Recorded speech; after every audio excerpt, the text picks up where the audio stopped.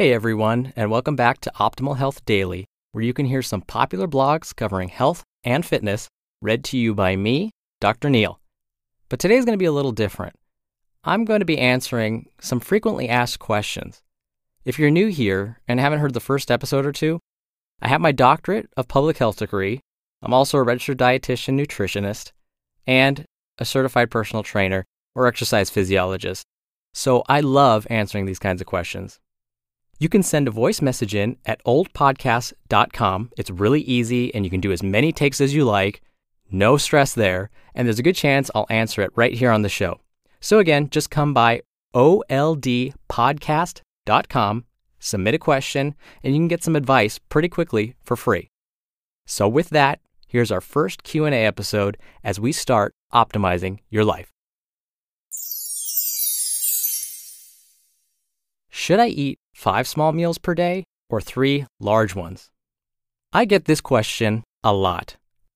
I recently read an article in an e-blast that was sent to me from a very well-known organization, which will go unnamed for these purposes.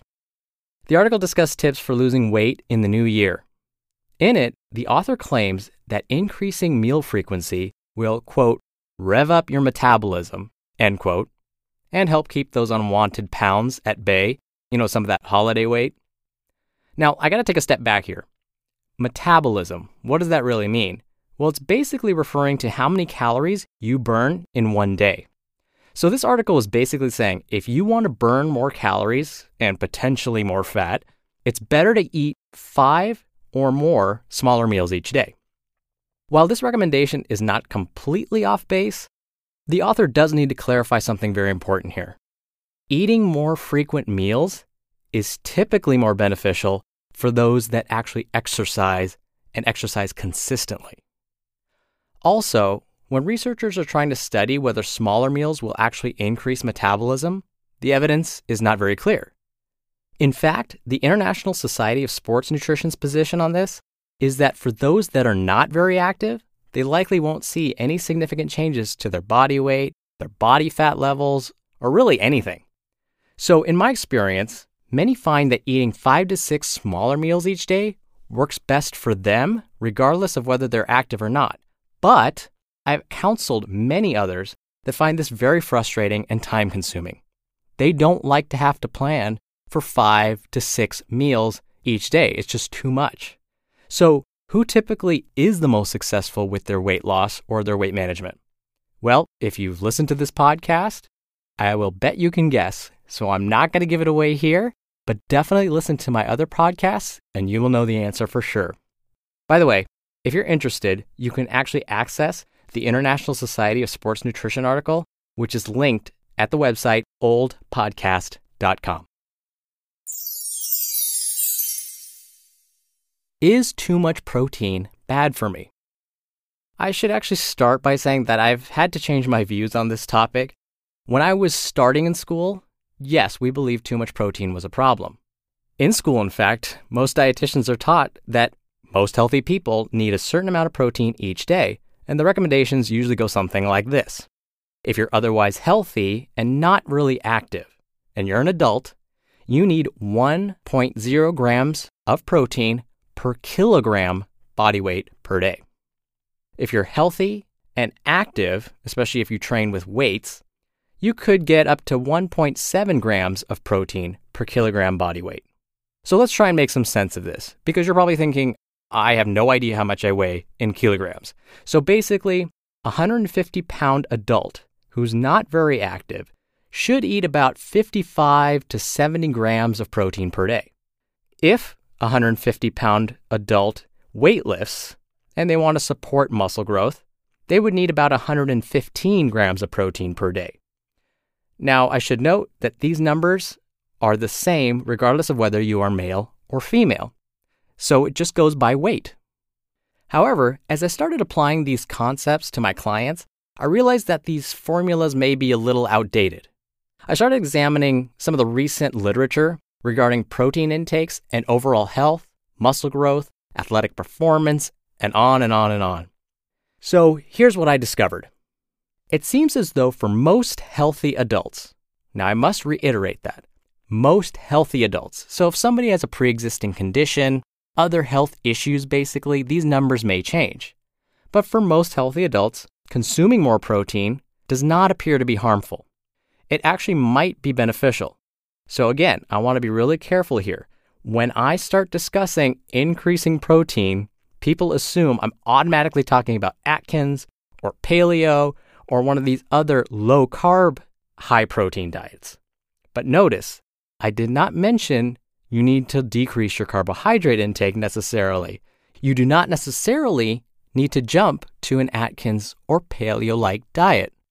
You can just increase your protein and may achieve some benefits. For example, increasing dietary protein may actually help you feel full longer. This, as a result, may help you control how many calories you eat each day, which may help reduce the risk of diabetes, may improve muscle growth and athletic performance, and may even prevent osteoporosis, which is basically holes forming in your skeletal structure, which makes them really brittle and more likely to break. If you're otherwise healthy, free of kidney problems especially, and even if you're not very active, I would recommend that you consider consuming more lean proteins each day.